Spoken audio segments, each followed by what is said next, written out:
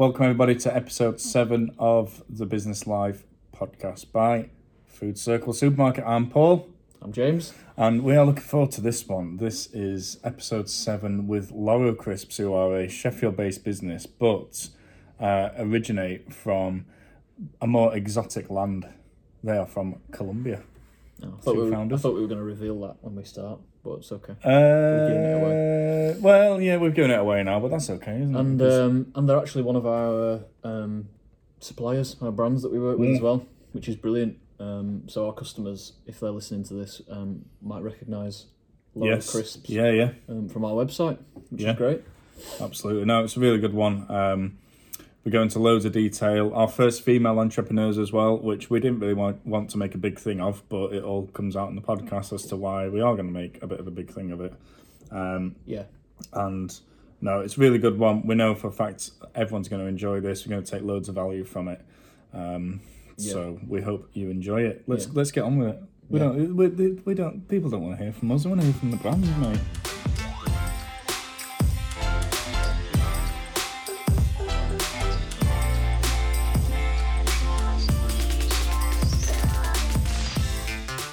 Episode 7 is here. And today we're going to say a big hola. We're going to say a big que pasa to Daniela and Natalia from Loro Crisps. Yeah, lovely to be here, guys. Thank you for inviting us. Hola. Yes, thank you so much for having us. Thanks for joining us. No problem at all. We're excited for this one. So people that are obviously customers of ours and followers will know that we have recently launched an amazing vegan snacking inspired by the incredible country of Colombia brand that has actually gone really well. And you guys will know because we recently just purchased a pallet of your stock after the initial trial went so well. So our customers love you, and we thought, yeah, exactly. Our customers love you, so we thought, wouldn't it be amazing to have you both on our podcast to tell us the story of your brand, how you guys started off in business. I know you got some other things going on as well, Natalia. So yeah, we just want to jump straight into it really and learn more about you guys, how you started off, and in particular, you're our most exotic guests we've ever had because normally this is a very Yorkshire podcast, but we've changed it up today, and we've got from across the globe. Yes, very Yorkshire centric. We are Yorkshire lasses as well, so exotic Yorkshire lasses. I think that's why like Loro Crisps is so exciting. Like we are Colombia, like from origin, based in Sheffield, but we are selling pretty much everywhere in the world. So it's quite an international brand, I feel.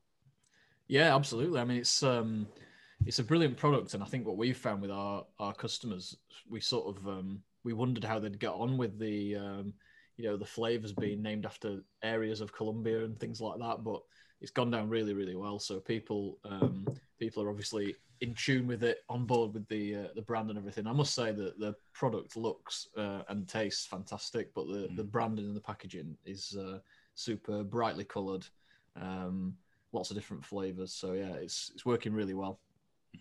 Thank you. So should we start from the beginning, Nati? Should we start telling like the story of how did Loro Crisps actually came about? Because I feel there's a lot of stories behind it.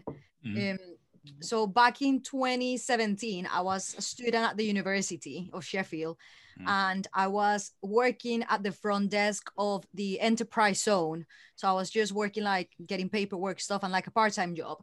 And Nati was one of the co-workers at the space. She was one of the entrepreneurs working. And we became really good friends, and we started talking, and we saw we had the connection of working in Colombia, but also like having this entrepreneur spirit. So Nati had her own business, Pura Panela. And do you want to tell more about Pura Panela, and then we'll continue with another product in our range? Yes. So yeah, I had a Pura Panela, which is a completely different business and a bit more difficult to get the message across to people. And people kept asking me, so Pura Panela is a natural alternative to refined sugar from Colombia as well. and people kept asking me, okay, this is great, but what other products do you have? So I always kind of had in my head, oh, Colombia's got such a range of different things. I would love to kind of bring more things. And Daniela was working in the enterprise zone, and she was also thinking, oh, I would like a business that I can bring something from Colombia. So she started talking, and then it was kind of the perfect synergy.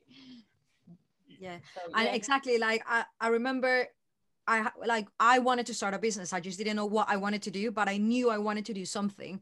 And I knew the whole mission of what I wanted was to connect Colombia and the UK. And when Natalia came and we're like, well, why don't we do something? So then we started looking at products, and I don't know why we talked about it, like, well, plantains are quite famous, and every time Chris, Natalia's husband, go to Colombia, he loves plantains. And my best friend has been to Colombia twice. When she came back with a bag full of plantain crisps, and I was like, well, we might have something here. So we started looking at suppliers and looking at everything else, and then the question was like, okay, we need to make this a brand, but what's the name? And I remember after a lot of talking and procrastinating, we ended up watching a YouTube video of parrots eating plantain. And it's honestly, it's like funny cat videos, the same, but with parrots. And we ended up hours looking at these videos. And I was like, Nati, well, parrots eat plantains. Loro means parrot in Spanish. Why don't we just call it Loro Crisps? And I remember in the enterprise zone, there was like this parrot mascot that we saw there. I was like, oh my God, this is perfect. And that's how like the name came about. And it was so ugly. It's nothing to do with the actual parrot that we have at the moment. It was like a puppet thing, like full of hair, and it's really ugly. But it was a really fun kind of moment for us. Yeah. And I remember like we talked and we found out that when we both were growing up in Colombia, I had a parrot as a mascot, and his name was Pepe. And I remember like it was just so natural to us just having like exotic parrots that we never thought that could be like something we could like make it a brand and like something that represents who we are. So that's how the name and the brand came about. And I remember the first time we talked with the people that did our designs, and we told them that we wanted each packaging to represent a parrot and a region of Colombia, and to be colorful and exotic and fun, and people to see it and think about Colombia. We honestly thought we were going crazy. We're like, how the hell are we going to organize a parrot in a packaging? But I think they managed to do it quite well. So yeah. Yeah, they did. Yeah, really well. Each packet is got a parrot. I don't know if you have spotted it, but on the side, each one is a different parrot. Like we have a guacamayas, and so it's really fun for people to see. And as we come up with new flavors, it's like name the parrot or find the parrot, which is quite good. Yeah, it's good to have a mascot and engage people, because I would imagine, I don't know, it's a question that we should ask you really. How does the UK market respond to the sort of the Colombian side of it? Is there a big sort of Hispanic element in this country that's part of your customer base, or do you think it's people from over here sort of wanting to try something a bit different?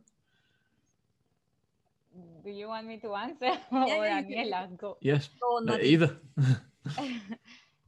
Well, the idea, we have a lot of plantain crisps and products that are very native to Colombia, and always, or the majority of the market has always been targeted for the Latinos or for the ethnic community. So you find that the packaging is not a big player in the products. A lot of those communities know the products already, and they go to their ethnic shops and shop for them.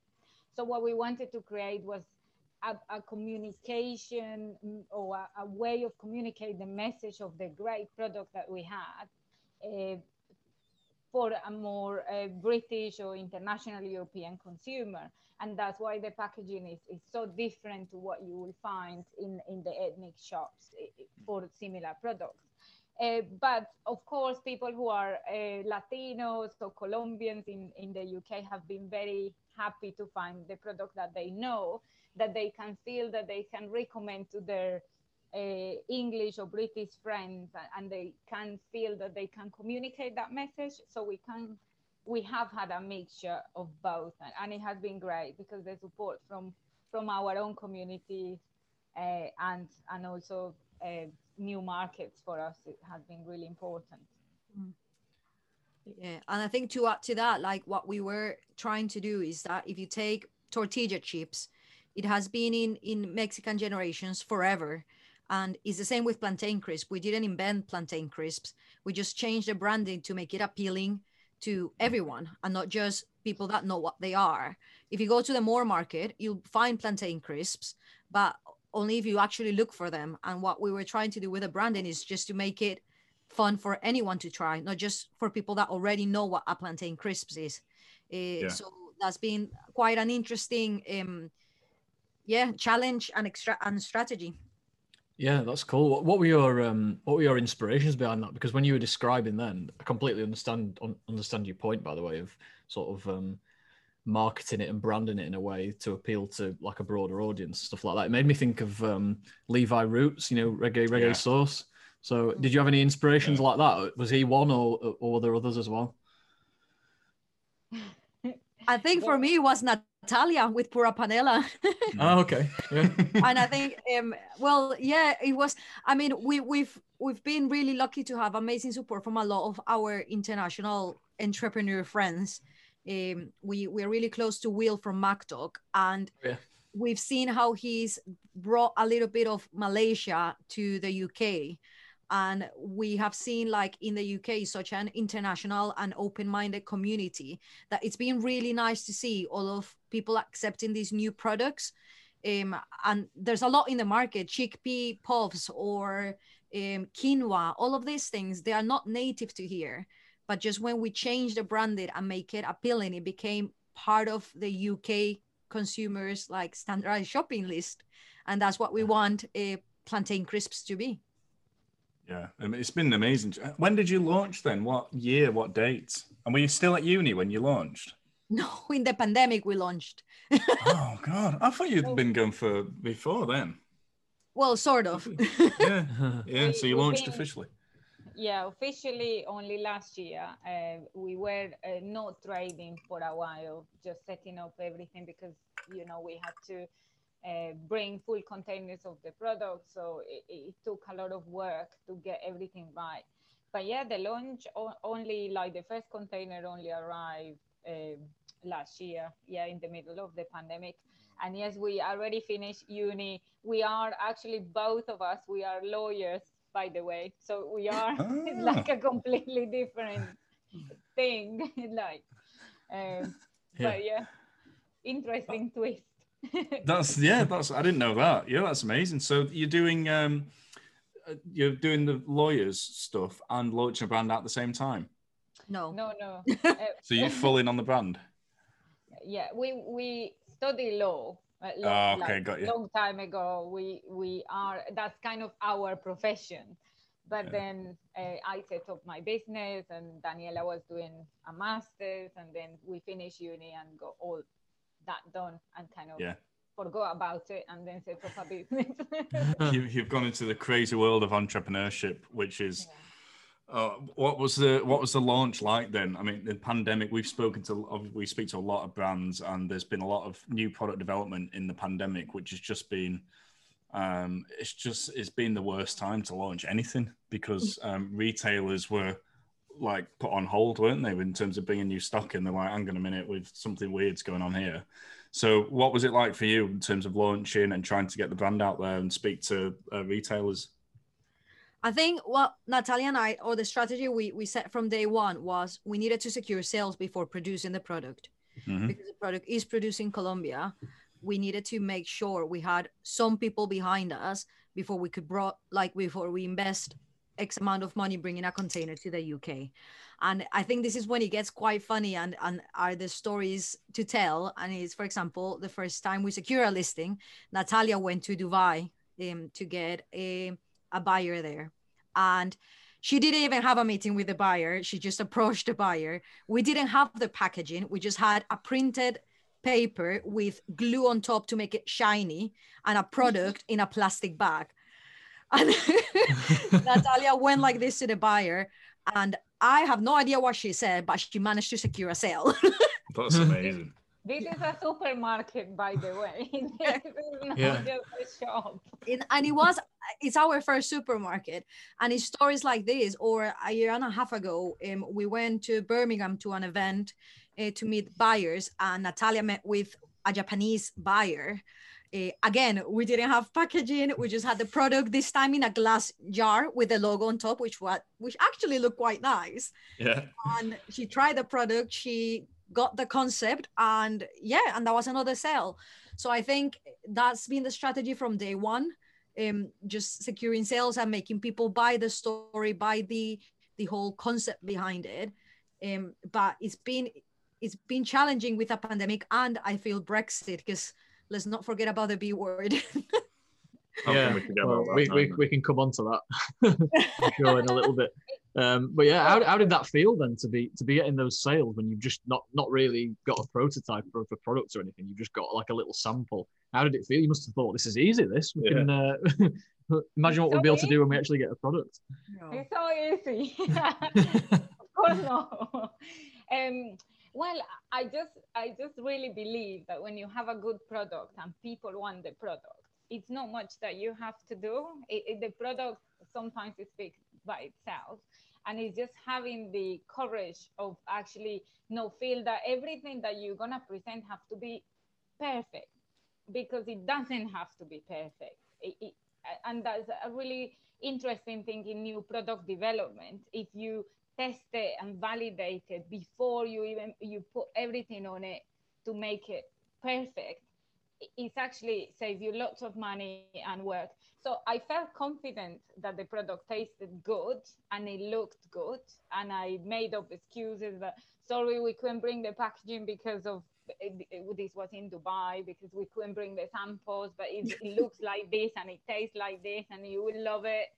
And just to kind of, at the time I thought, well, I just want to know if people are interested in this just before we commit and before we put lots of money. And I think that's the best way when you're trying to innovate and bring new things. Just testing it like that, it's great. So yeah, I don't know, I'm just a bit crazy.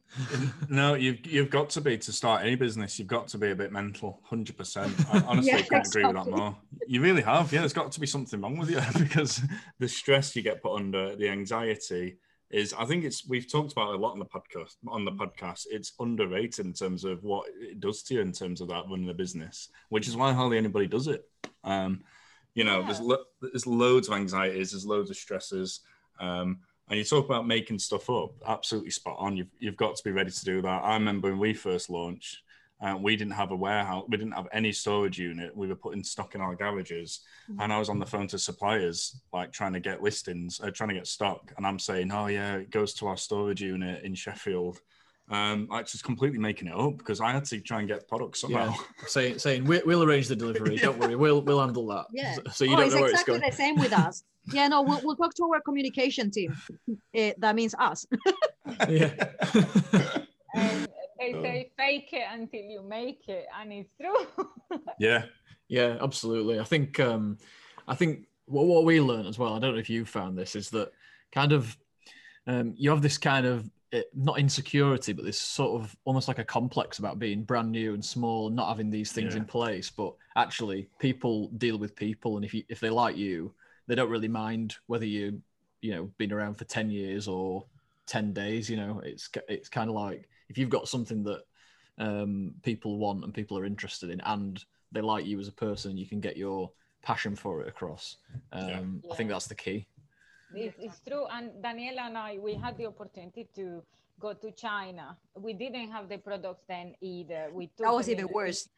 In plastic bags with a logo and just like that. And we had amazing meetings, amazing opportunities there. And when we did the networking, I remember once Daniela was quite overwhelmed because it's a lot of like important people that you think. But I remember having this conversation with her and saying, people are just people. When it comes to it, it doesn't matter what title you have, or just with a smile and with a conversation, it's all you need to do. It doesn't really matter. People are just people. And it was quite a good, interesting thing for us since the beginning, just to kind of get that straight. Yeah. 100%. I think that was it was a really good learning point for me, mainly. Like, we were there in a room full of like 50 white British men and Chinese, and Natalia and I were the only woman. We were the only ones, or I was the only one under 25. Yeah. And I was like, what am I doing here? Like, how am I faking it this much? And I remember I watched my face and I was like, okay, you can do this. Sometimes it's just people get a bit scared, but at the end of the day, there's someone that goes back to their house to have dinner like any of us and watch TV like any of us, and and we always find like a conversation point. There's some really good points there to pick up on, actually, that I'd like to ask you about. So obviously you two, you're a partnership, working together. How does that work between you? Because I know that, well, first of all, how important do you think it is to have that partnership and to have a co-founder? Because Paul and I, obviously, we're sort of, I don't think we'd be able to do this on our own individually with the skills and the personality that we've got, but doing it together, obviously, we've got that. We're quite different people, so we've got that broad range of kind of skills and personalities. So would I be right to assume that you two are the same? And then another part to that question really is, you mentioned sort of being the only women in that room of sort of white British men and Chinese men. What's that been like as sort of women in business? How do you think that's either helped or hindered you, or what are the challenges of that? I'd be interested to hear about. Go on, Daniel.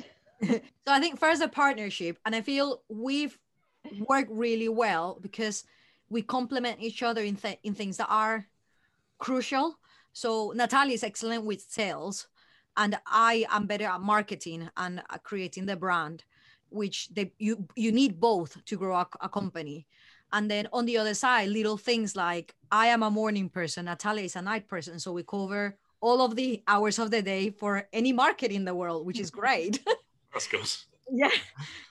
Or I am a bit more organized, but Natalia is more like a goer and let's take every opportunity, while I try to measure more the risk. So we balance each other really well in that sense. But at the same time, we are both completely crazy and we believe in entrepreneurship. So in that way it works. And and in terms of women in business, it's been interesting, let's call it that way. I think we've found a couple of things being women in business and being people that our native language is not English.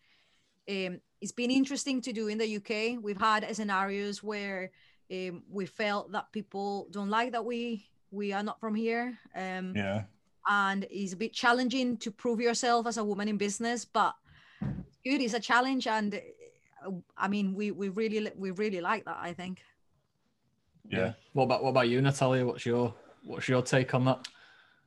Well, in terms of what Daniela said, is very true. We complement each other, and I set up my other business by myself, and it's been so great to have somebody else. We have achieved so much quicker because we are a team, because the decisions can be made together, because Daniela ground me and she's very organized and she's very, we complement each other. Sometimes I just go a bit crazy and I need pulling down to earth. That's me out of us two. That's honestly, it's the exact same. You need that 100%. It's a perfect team, and it has what I feel the difference, having been a solo founder and now being with Daniela, it's just so much nicer, so much better. I just love it. And in terms of being a woman, I always, when I talk to other women who are in this position, or people who are foreign coming into business in another country, I always say that you can use these things to your advantage, because the fact that you sound different, sometimes if everybody else is the kind of white male and you are different and you sound different, people remember you more. So very early on, I'm not gonna say it's always been like this, because of course you have your fears and you're like, oh, I don't belong here, but overcoming this and understanding that actually this is an advantage, because you are different, because you sound different, because you are a woman, and just understanding how much value that can add has been really important for me. And just actually daring to do things rather than, you know, I've been in panels where I'm the only female person invited, and sometimes you think, oh, maybe I shouldn't do it, and you tend to kind of try to not do it. But for me, it's like, just do it. It doesn't matter. Just ignore everything that is telling you that you don't supposed to be here or whatever, and just go for it. Take the opportunity. Yeah, that's more of a reason to do it, I'd say. You know, we've got enough, you know, male, white, British voices. You know, we need something different. Yeah, that's so important in starting a business as well, is not caring what people think. You've got to get rid of that. If you're going to go into business and you're like vulnerable to judgment and people, and you're a bit vulnerable about what you're doing, and you think that you shouldn't be there, then that's going to be a struggle. You need to just like get rid of that. And just go for it. Can I say something really interesting? Sometimes when I invite my husband to meetings and we are in like an event or a dinner, I always notice that when people come to talk to me about business, they start talking to Chris, like instead of talking to me, like they instantly assume when it's a male in the business, or when we're doing stalls or things, like always to him, and he's like, no, actually I don't know anything about this business, is her, and just point it's the unconscious bias as well on people. You have to really tackle head on.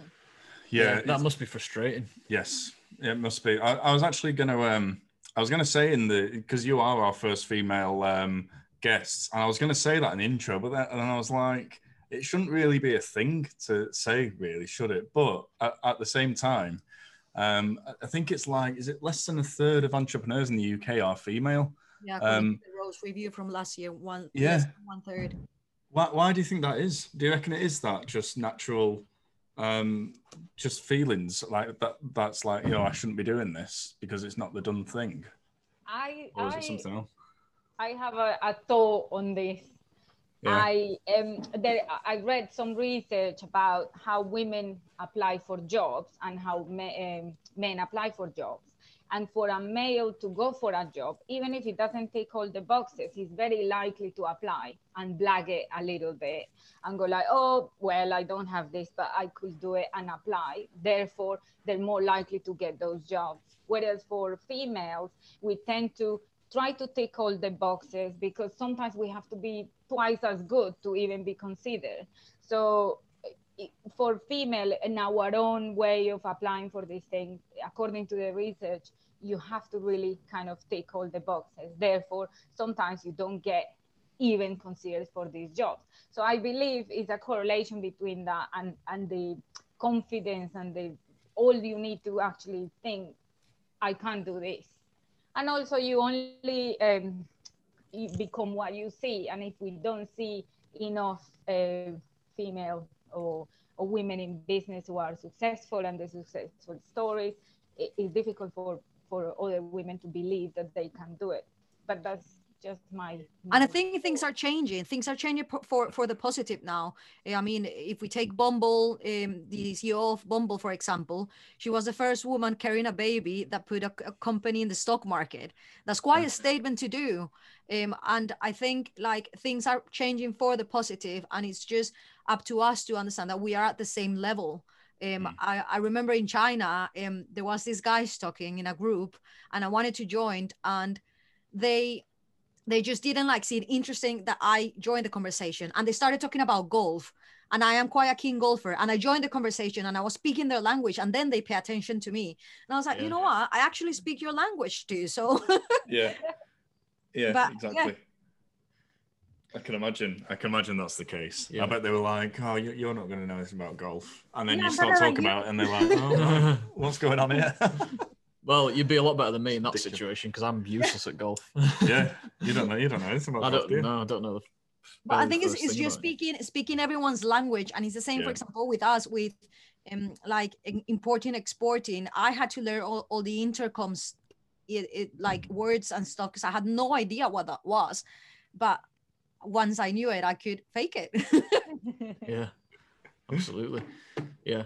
No, it's. I think you're right. I think hopefully things are changing. Obviously, I won't feel it as kind of acutely as you guys will because I'm not in that position. But I think for us, I mean, it's not exactly the same, but we've been recruiting quite a few people lately into our team, and whether people are male or female or whatever, like that's never even occurred to me. It's never really been a thought in my mind. It's been, let's look at what sort of person they are and what skills they've got. So I think our generation and then, future generations, as long as we keep making these small steps where these biases are starting to get chipped away at and eroded away, I think hopefully, in future generations, we'll get there to a point where, these biases are pretty much gone, hopefully. Yeah. The interesting thing about unconscious bias is that because we are not aware of them. So I think a lot has to be done for us to acknowledge them. So don't assume, oh, I don't have any bias. It just acknowledge that we all do. And by acknowledging that and starting from that position, then you are able to implement changes to remove them. Because if you don't acknowledge them, that's where the problem gets bigger. Yeah, that's a really good point. Yeah. Have you heard of Sarah Blakely and her story? No. It's amazing. I would 100%, and this is for anybody listening. If you're interested in entrepreneurship, check out the How I Built This podcast. Yeah. Just type in How I Built This into your podcast platform, and there's some amazing story that pretty much inspired us to actually start a business genuinely. Yeah, I'm It's actually that reading that book right now. Oh yeah, it's a book, yeah. isn't it? Yeah. Yeah. Oh, it's such a good book. It's extremely long, but it's good. It's really, really, really good book. Yeah, I'd like to get that book. Actually, I've got it in my list to read in the future. So yeah. But she did an episode. Yeah, Yeah. She did an episode.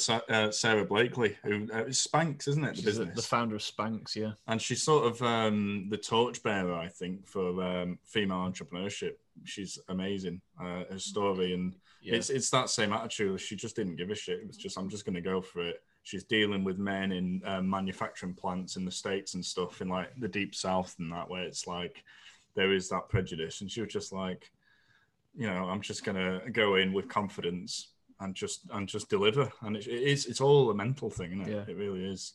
Yeah. Is she the one that talks about power poses as well? Yes, Yeah. she does. Oh, I love power posing. That's the best thing. Before a sales meeting, you ask me, how do you do these things? And are you crazy just going with no product? Power posing before. Yeah.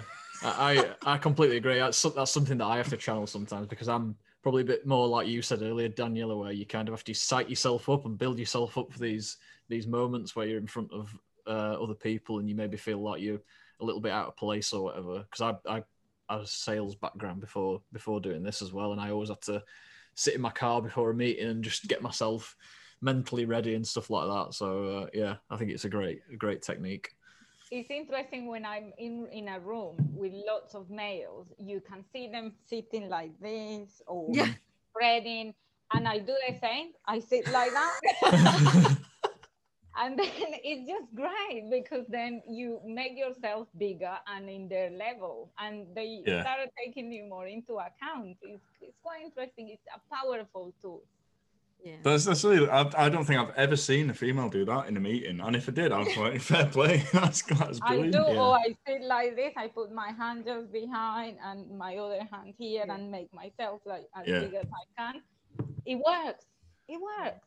Yeah. And I remember in China, everyone was like, drinks after, like all the guys and Italiana were like, yeah, sure, let's go. Fair play. You have to be like that. We just need to understand that right now it's just equality and anyone is capable of anything. Yeah, absolutely. So you launched in the pandemic. You had that container come over. So you start to get listings before you launched. When did you launch, and how did that go? And where is it taken to you now, almost a year on? So I think the container arrived to the UK. I think it was in October. We had some samples before. So we had like 4 boxes before, and we were using them quite wisely only for buyers. And I remember Natalia had to like stop me from eating them.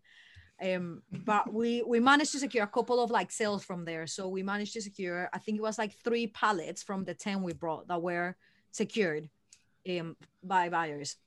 And then that was absolutely incredible. After launching in Spinnings in the UAE a month, they ordered a second pallet, and we weren't expecting it. And then a week after, a 3rd pallet, and we were like, oh my God, what's going on?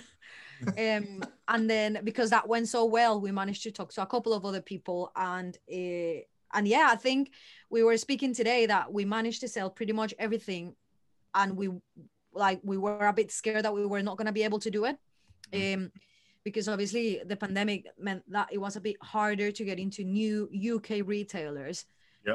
They are not really that open right now as they were probably before for products like ours. When we started, we saw our products like in a fancy meal deal, and obviously people stopped going to the office, so they're not having meal deals. People want to get a flour to make bread. So we were not in the right moment, so we had to look at other options, like you guys, or like, for example, subscription boxes. That one has been doing really well for us, looking at all of these other ways to sell that is not just at a supermarket, I guess. 100%. Yeah, I bet that was and that part you just said, you were worried that it wasn't going to all sell. That's just entrepreneurship in a nutshell, isn't it? And starting your own business and brand. Things very rarely go the way you expect or go to plan. I mean, you're solving problems every day. You're putting out fires every day. And yeah, we had a very similar experience when we started, because obviously we buy in stock and we have to turn it around quickly because it's always short dated. So we've had it where we've committed to a load of stock and then gone, oh shit, this isn't going to sell. That happens. That happened a lot in the early days. And you've got to take failures on the chin. You've got to be open to failing. It sounds mad, but you've got to have that mentality where you're ready for something not to go. You're actually expecting it to go wrong, so that you sort of build up a resilience to failure, because that's just what running a business is. Yeah, but Daniela was a really good push for us to decide to bring the full container, because I was a bit worried, thinking, oh, maybe we bring half and see how it goes.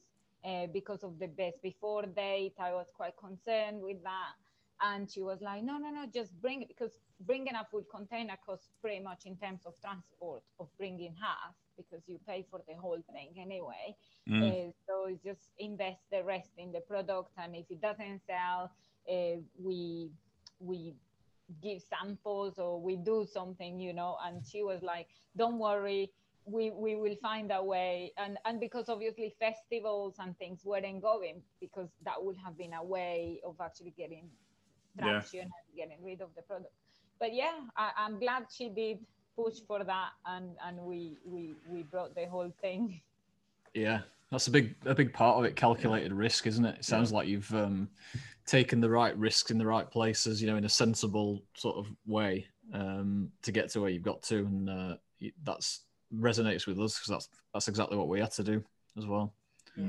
There's a thin line sometimes, I feel, with the risks.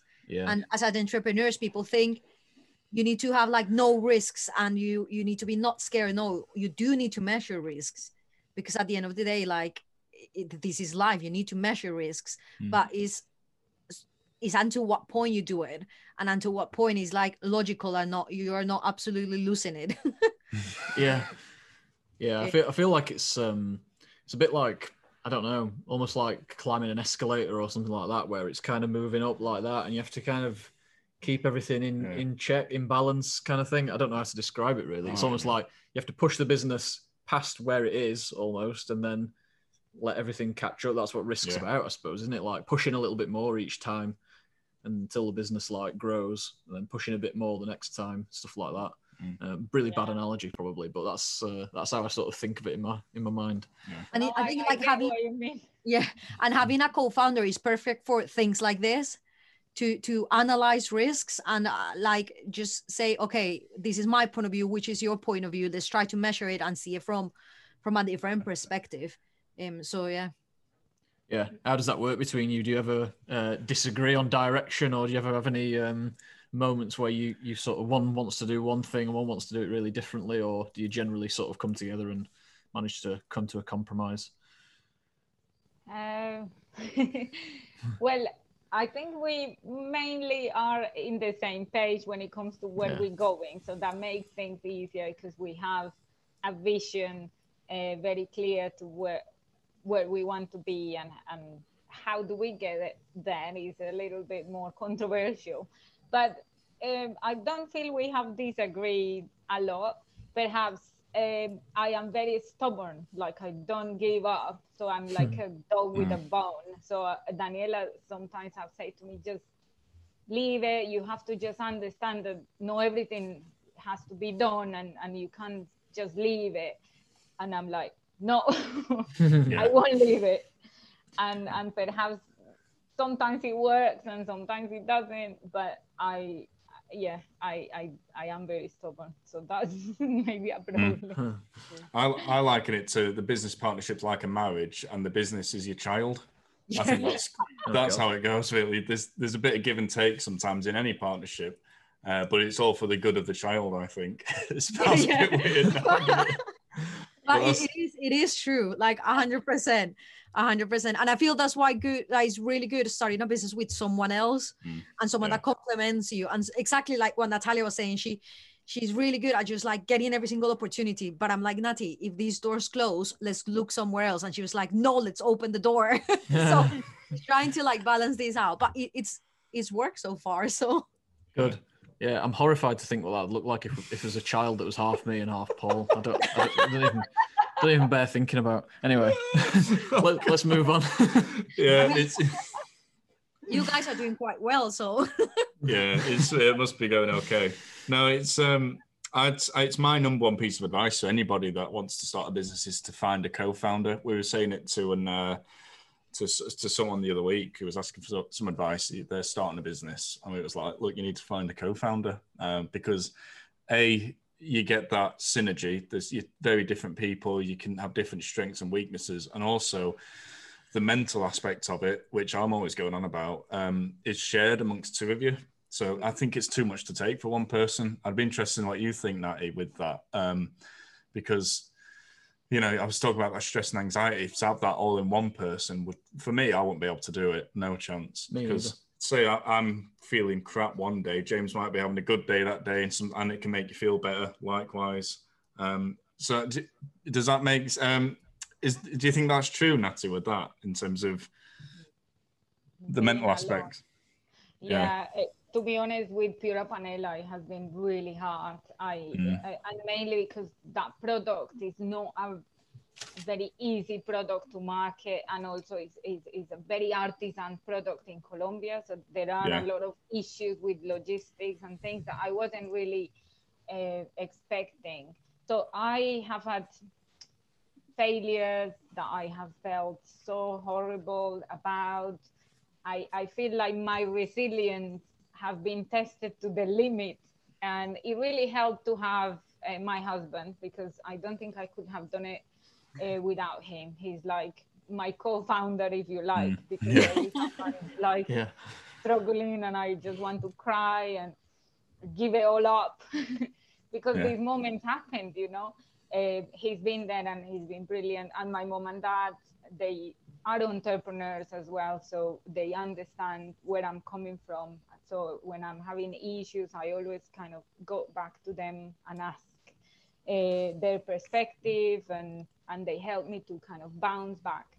But it's been really crazy and very upsetting at times. So I think having Daniela has really made hold whole difference in the way I do things. Even if during the pandemic, it's a shame because we have set up this business and we haven't been in the office together sharing things. But you know, she's always there and we talking and stuff. But yeah, I wouldn't recommend to anyone to do this shit on their own because no, and I think it's been good to have a co-founder to take breaks, because sometimes you just don't want to work, and like there's this thing that entrepreneurs need to be working 24/7 and wake up at 5 a.m, have a protein bar, go for a 20K and continue. That's not realistic. That's not how it works. And people get ill. I remember when Nati was in Colombia, she got really, really ill for a couple of weeks, and I took on board. And there's times that I've had family problems and then Nati takes on my work, and it has to be like that, because if not, there's just non-stop. Yeah, and it can make you ill if you you can only do that for a certain amount of time. I mean, we've really like you know, really what's the word, like worked to the limit really. We've only just started sort of recruiting a team over the past sort of 6 months, and we were doing pretty much everything. Like we packed the first 35,000 orders that we got in the business, like just the two of us. At one point we had Paul's dad in out of retirement to help us out. It's just, and you get to a point where you just can't do it anymore, you know, like mentally and stuff like that. And it is difficult to then go to that next stage, but it's got to be done because it's not sustainable, and you can't continue as a person. You can't continue as a business just doing that, what you said, like being pretty much 24/7, like never stopping, never having a break. It just can't be done. Yeah, no, it's 100%. And it does make you ill. I'm actually going to the doctor's at 2:00 today for an ear infection. I'm convinced I've had like I've never been ill, but this past year we've been so busy. We've just worked to the limit, and I've had like little bits wrong with me. And James, I've had this ear problem for ages. I'm convinced it's because of stress, 100%. Yeah. It just runs you down. And we keep forgetting things as well. I don't know if you've got that. When you're like so busy and you've got stress and stuff like that. That happened to us this week, didn't we? We just started talking about something. I was like, wait, have we just forgotten about it? Yeah. You just forget things and you're like, did I do that? Is it like a different, is there a different version of me doing these things that I've completely forgotten that I've done? It's like, it's weird. It is. It does get too much. And people go, like with us, we've obviously got ridiculously busy. Like, people that aren't in that entrepreneur or aren't really close to you are like, oh, what's wrong with you? You know, turn over £1.5 million a year. You must be loving it. It's relaxed. You mustn't do anything. It's like, it's complete opposite. It's just, and in fact, the busier the business gets, the more stress, in my opinion. And that's when you, like I'm welcome to all our members of our new team, by the way, if you're listening to this. That's why we've had to hire people recently, because it got ridiculous. And hiring people's a whole other bloody thing as well that we could go into. And I think it's also like the importance of having a good support system. This could be friends, family, partner, whatever you want to call it. But the thing is, like, starting a business, it just doesn't stop at 5 p.m. There's nights that I go to bed and I have 1,000 different things going on in my head, and I'm like, Patrick, I just need to talk to you because I need to get it out of my brain so I can sleep. So you do need to have that support system too. And I always believe that you have to really listen to your body. So sometimes if I just don't feel like I want to work, if it's not something that I really need to get done, that feeling guilty doesn't help. So just say, I'm not gonna work this morning, and I don't care. I just don't want to do it, and just listen to that, and don't feel guilty because of that perception that you have to be working 24/7. Just don't do it. Don't do it, and don't feel guilty. Don't judge yourself. It goes back to like understanding yourself, and when you work properly, like. I am not good at working after 4 p.m. because just my brain is tired, but you make me work at 6 p.m. and I'm perfect. While Nati is the other way around, and that's fine. And I think that's that mentality that you need to work from 7 a.m. to 11 p.m.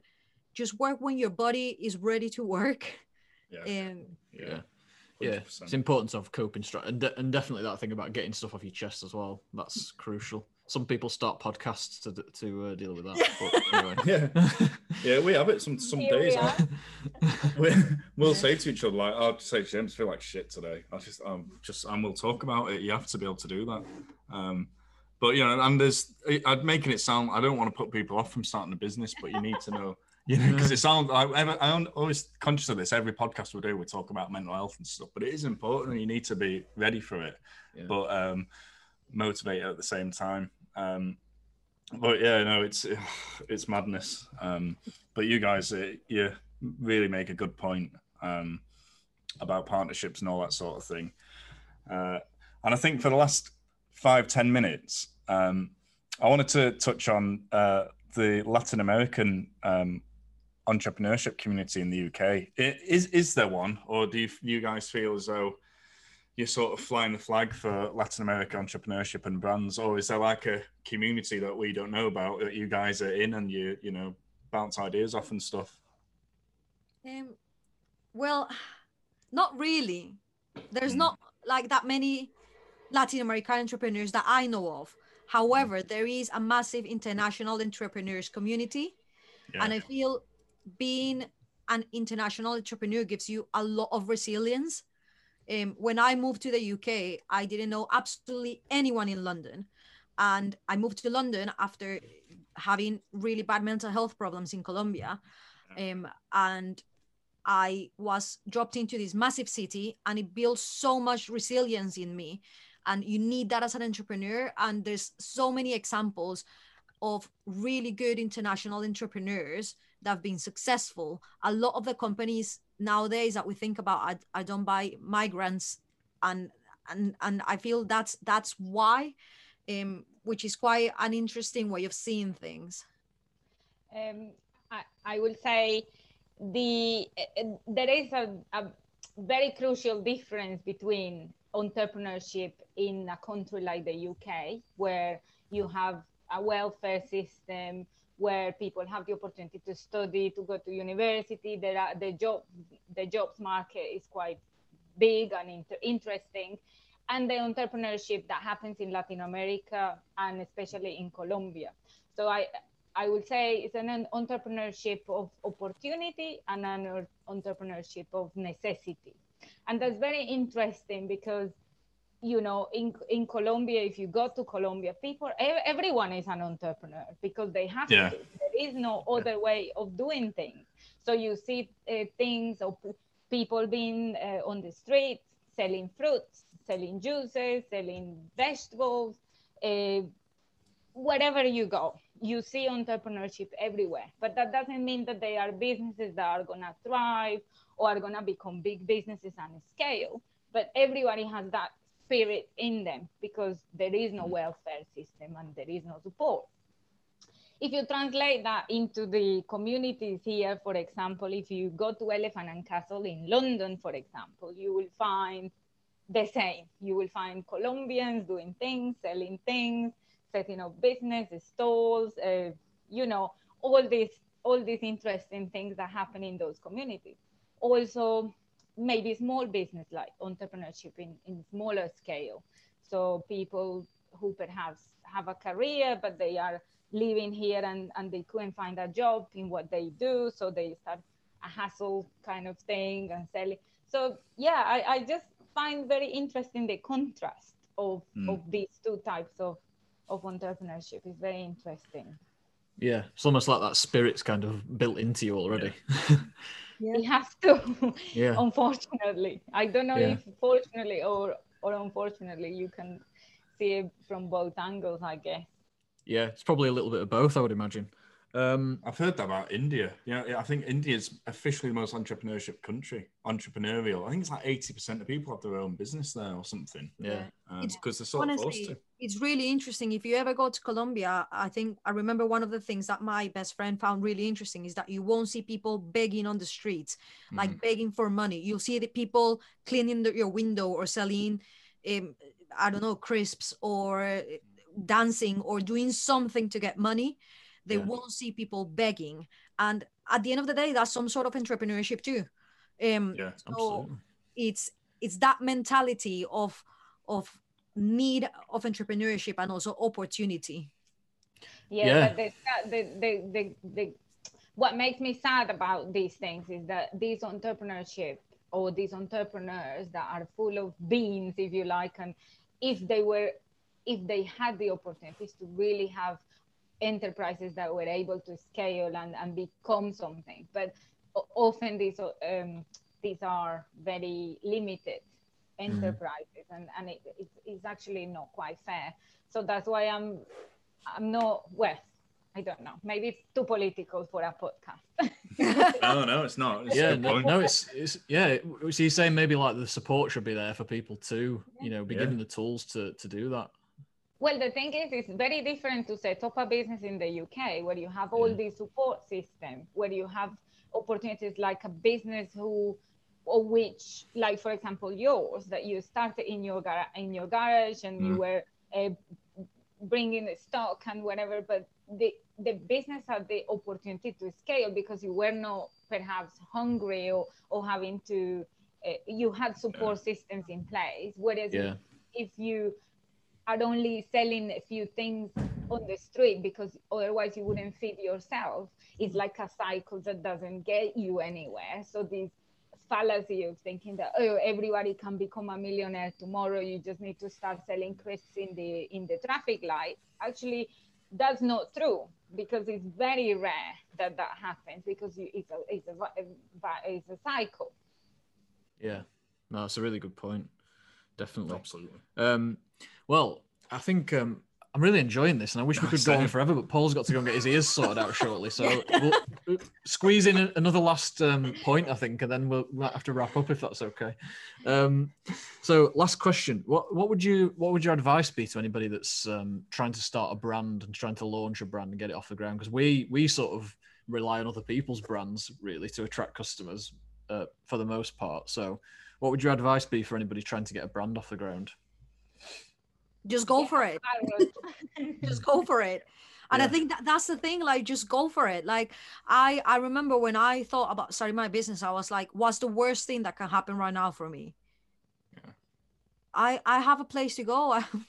It's fine. It's fine. And I think with brands, you need to have a very clear vision of what you want.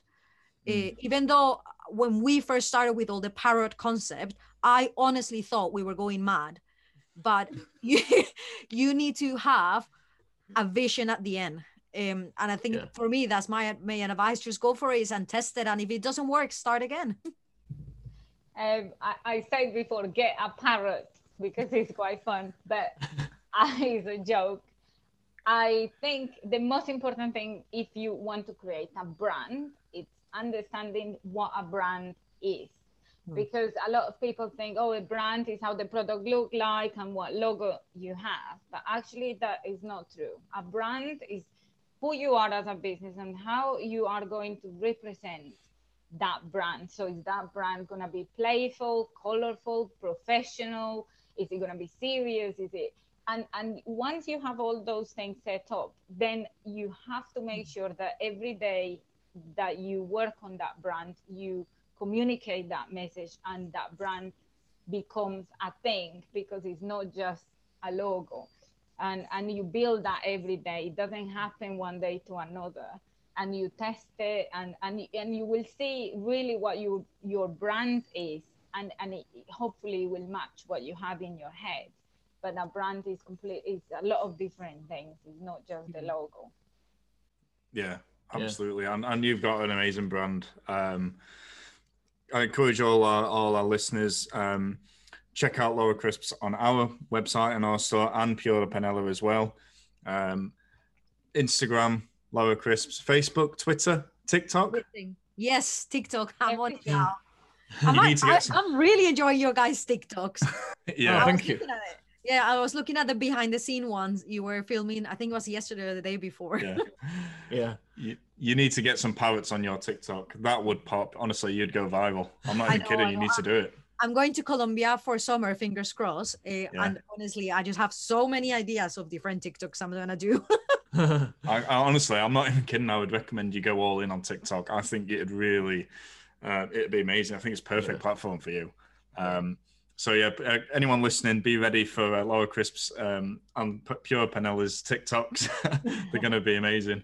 But no, honestly, that was so good. I really enjoyed that, and I'm sure there'll be so much value for our listeners and customers to take away.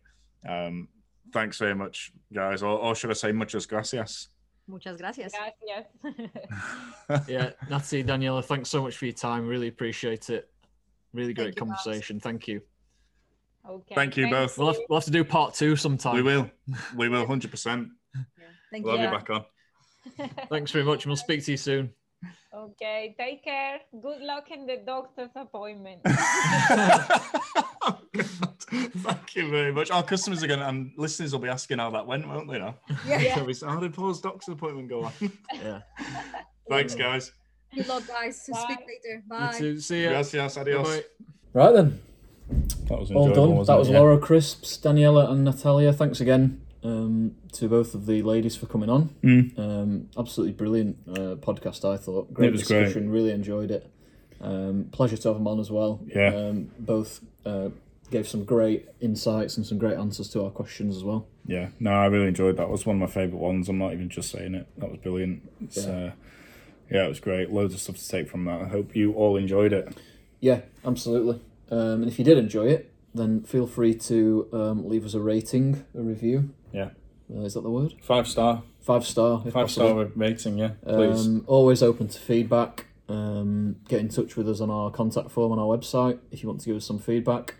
Anything else? This podcast was sponsored by Kyo Nutrition Nut Butters. Kyo Nutrition are an incredible brand that we now work with. And by sponsored, I mean they're just, the brand of the week. We just want to give them a shout out. Yeah. They've not paid to be on this. But yeah, we've got their nut butters in stock now in several different flavours, haven't we? Yes. Which are? They are salted caramel, milk chocolate, white chocolate, and crunchy peanut butter. So Indeed. Yeah. And a shout out to Zaid, who is our contact. Cheers, there. Zaid. And somebody that I've not spoken to, but by all accounts, He's a good guy. top guy. Yeah, the top fella. Thanks, Zaid. And we've got, we actually now know who's next on the podcast as well. Yeah. Yeah. So next up is Jamie Crummy from Too Good To Go. Yes. He's going to be on our next episode, that's going to be fantastic. Definitely, yeah. We're going to be talking about food waste a lot. Yeah. And it's a great story because Jamie has built a fantastic app to help people to take advantage of surplus food, to buy surplus food, and to allow brands and retail stores and shops and factories and any other place where food is available to make their surplus stock available via the Too Good To Go app. I would really recommend it. Magic bags. Yeah. What do you Magic want to Bugs. say? I was going to say, save this for the podcast. Good point. That was like a trailer, modern day cinema trailers where they just pretty much show the film before you get to watch Yeah, it. sorry about that. That was...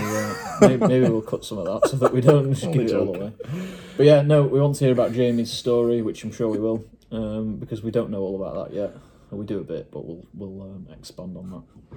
Yeah. That'll be good. Yeah. So yeah, hope you enjoyed episode 7. And yeah, we'll see you next time. Thanks, guys.